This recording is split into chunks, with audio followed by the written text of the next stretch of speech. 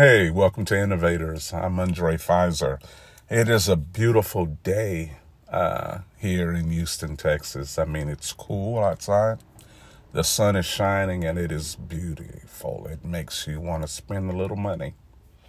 I have so much to be thankful for, and I know that you have a lot to be grateful for.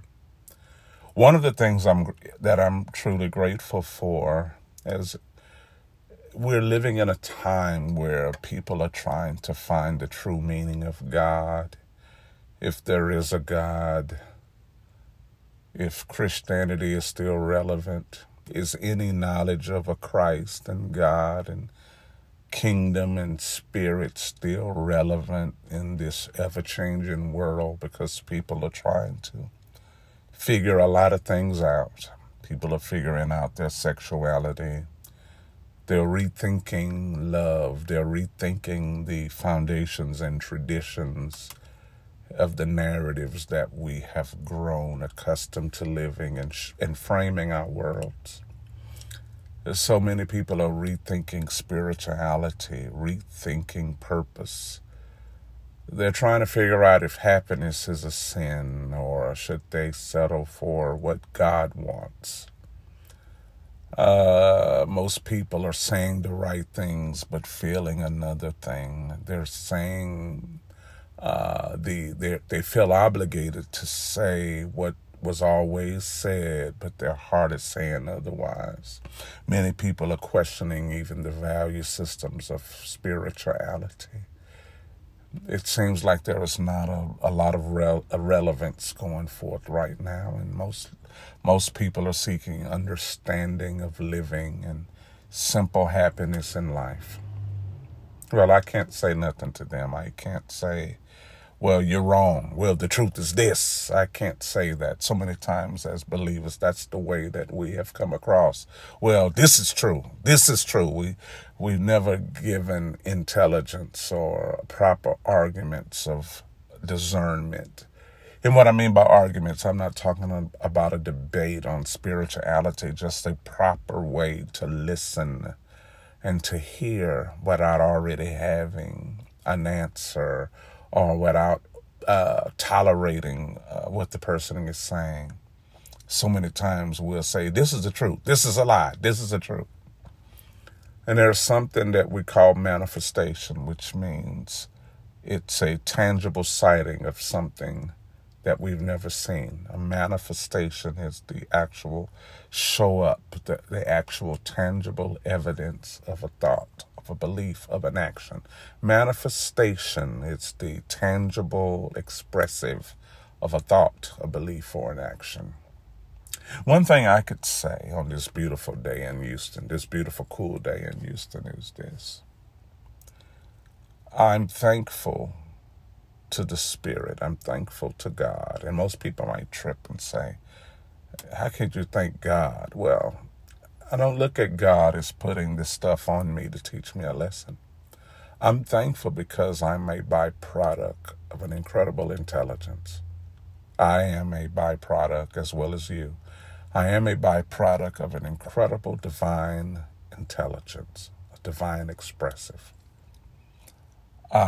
And because I am the manifestation of that brand, I'm so thankful that within myself as the brand, that I wasn't put in a situation where I could lose my mind, because I could have. I could have lost my centeredness when I faced a lot of damaging things in my life. I could have lost my mind or lost my centeredness. Usually when you hear people say I could have lost my mind, it don't mean they could have just ran out of the house naked and crazy. But when you can maintain your centeredness, your capacity to discern where you are, you've done something major. I used to say this quite a bit. Consciousness is what we see, and subconsciousness is how we see ourselves in the middle of what we see. My consciousness is what the things that I'm aware of around me and through me. And my subconsciousness is how I perceive me in the midst of what I see, in the midst of what I perceive. And my life faced a lot of terrible things. But I didn't lose my centeredness. I didn't lose my awareness of where I see myself in the scheme of things.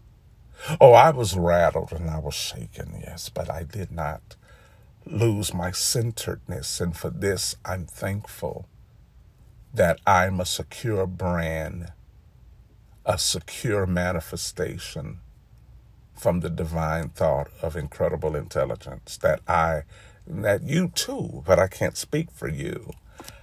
The substance from which I'm made maintains the intelligence, maintain its centeredness, to still comprehend where I am in life and where I could start over and where I could maneuver. And I'm thankful that I didn't lose that, because I could have. I'm thankful for it. I'm thankful right now because of it. So in a time where people are trying to figure out God or the relevance of God or spirituality, I am a tangible manifestation of divine centeredness. And from this centeredness, I find balance. I know where I am. I don't feel threatened and obligated to do good. Like I got to go and do good. Because anything that I'm obligated to do, I'm going to lose the passion for if I feel I have to do it. I remember I was an avid bike rider before my health challenges. And, I would ride 5 and 10 miles. And every night before I would turn into bed, I'd make sure I ride 5 miles. That was my minimum in my mind, 5 miles. I have this Map My Ride app on my iPhone. And when I would ride my bike, you could hear, "You've gone 1 mile," or you could hear the automated voice say, 5 miles. So when I would hear that automated voice, I knew my time is done. And I remember a friend of mine who's almost like a brother to me. He's a physical trainer. And I remember going to him and I told him, I'm real busy, man. I've got books coming out. I don't have time to come here to a gym all the time. So let me come in for a few minutes. So he started training me in what you call circuits. Like I would lift weights. I would do calisthenics, I would do cardio, then I would lift weights. And he had different weights on the floor, and I would do certain reps in a certain amount of minutes. And then he says, "Okay, that's enough, Andre." He said, "The last thing I want you to do is ride 5 miles on your bike."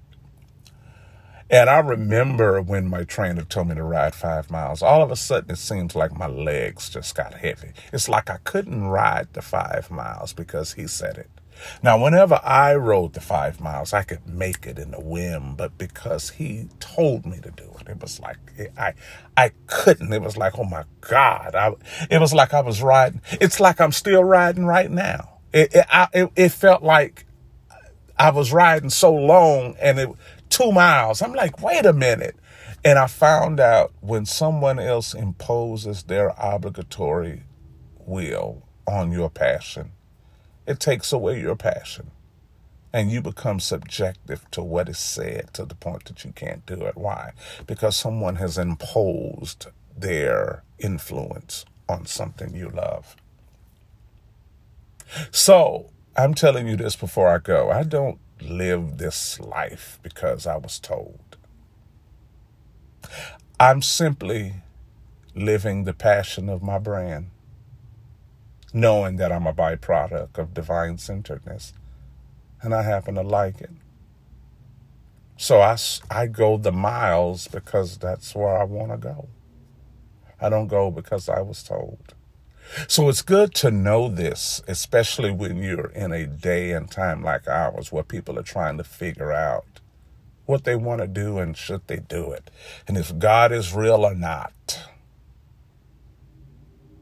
I'm simply the manifestation of an incredible brand.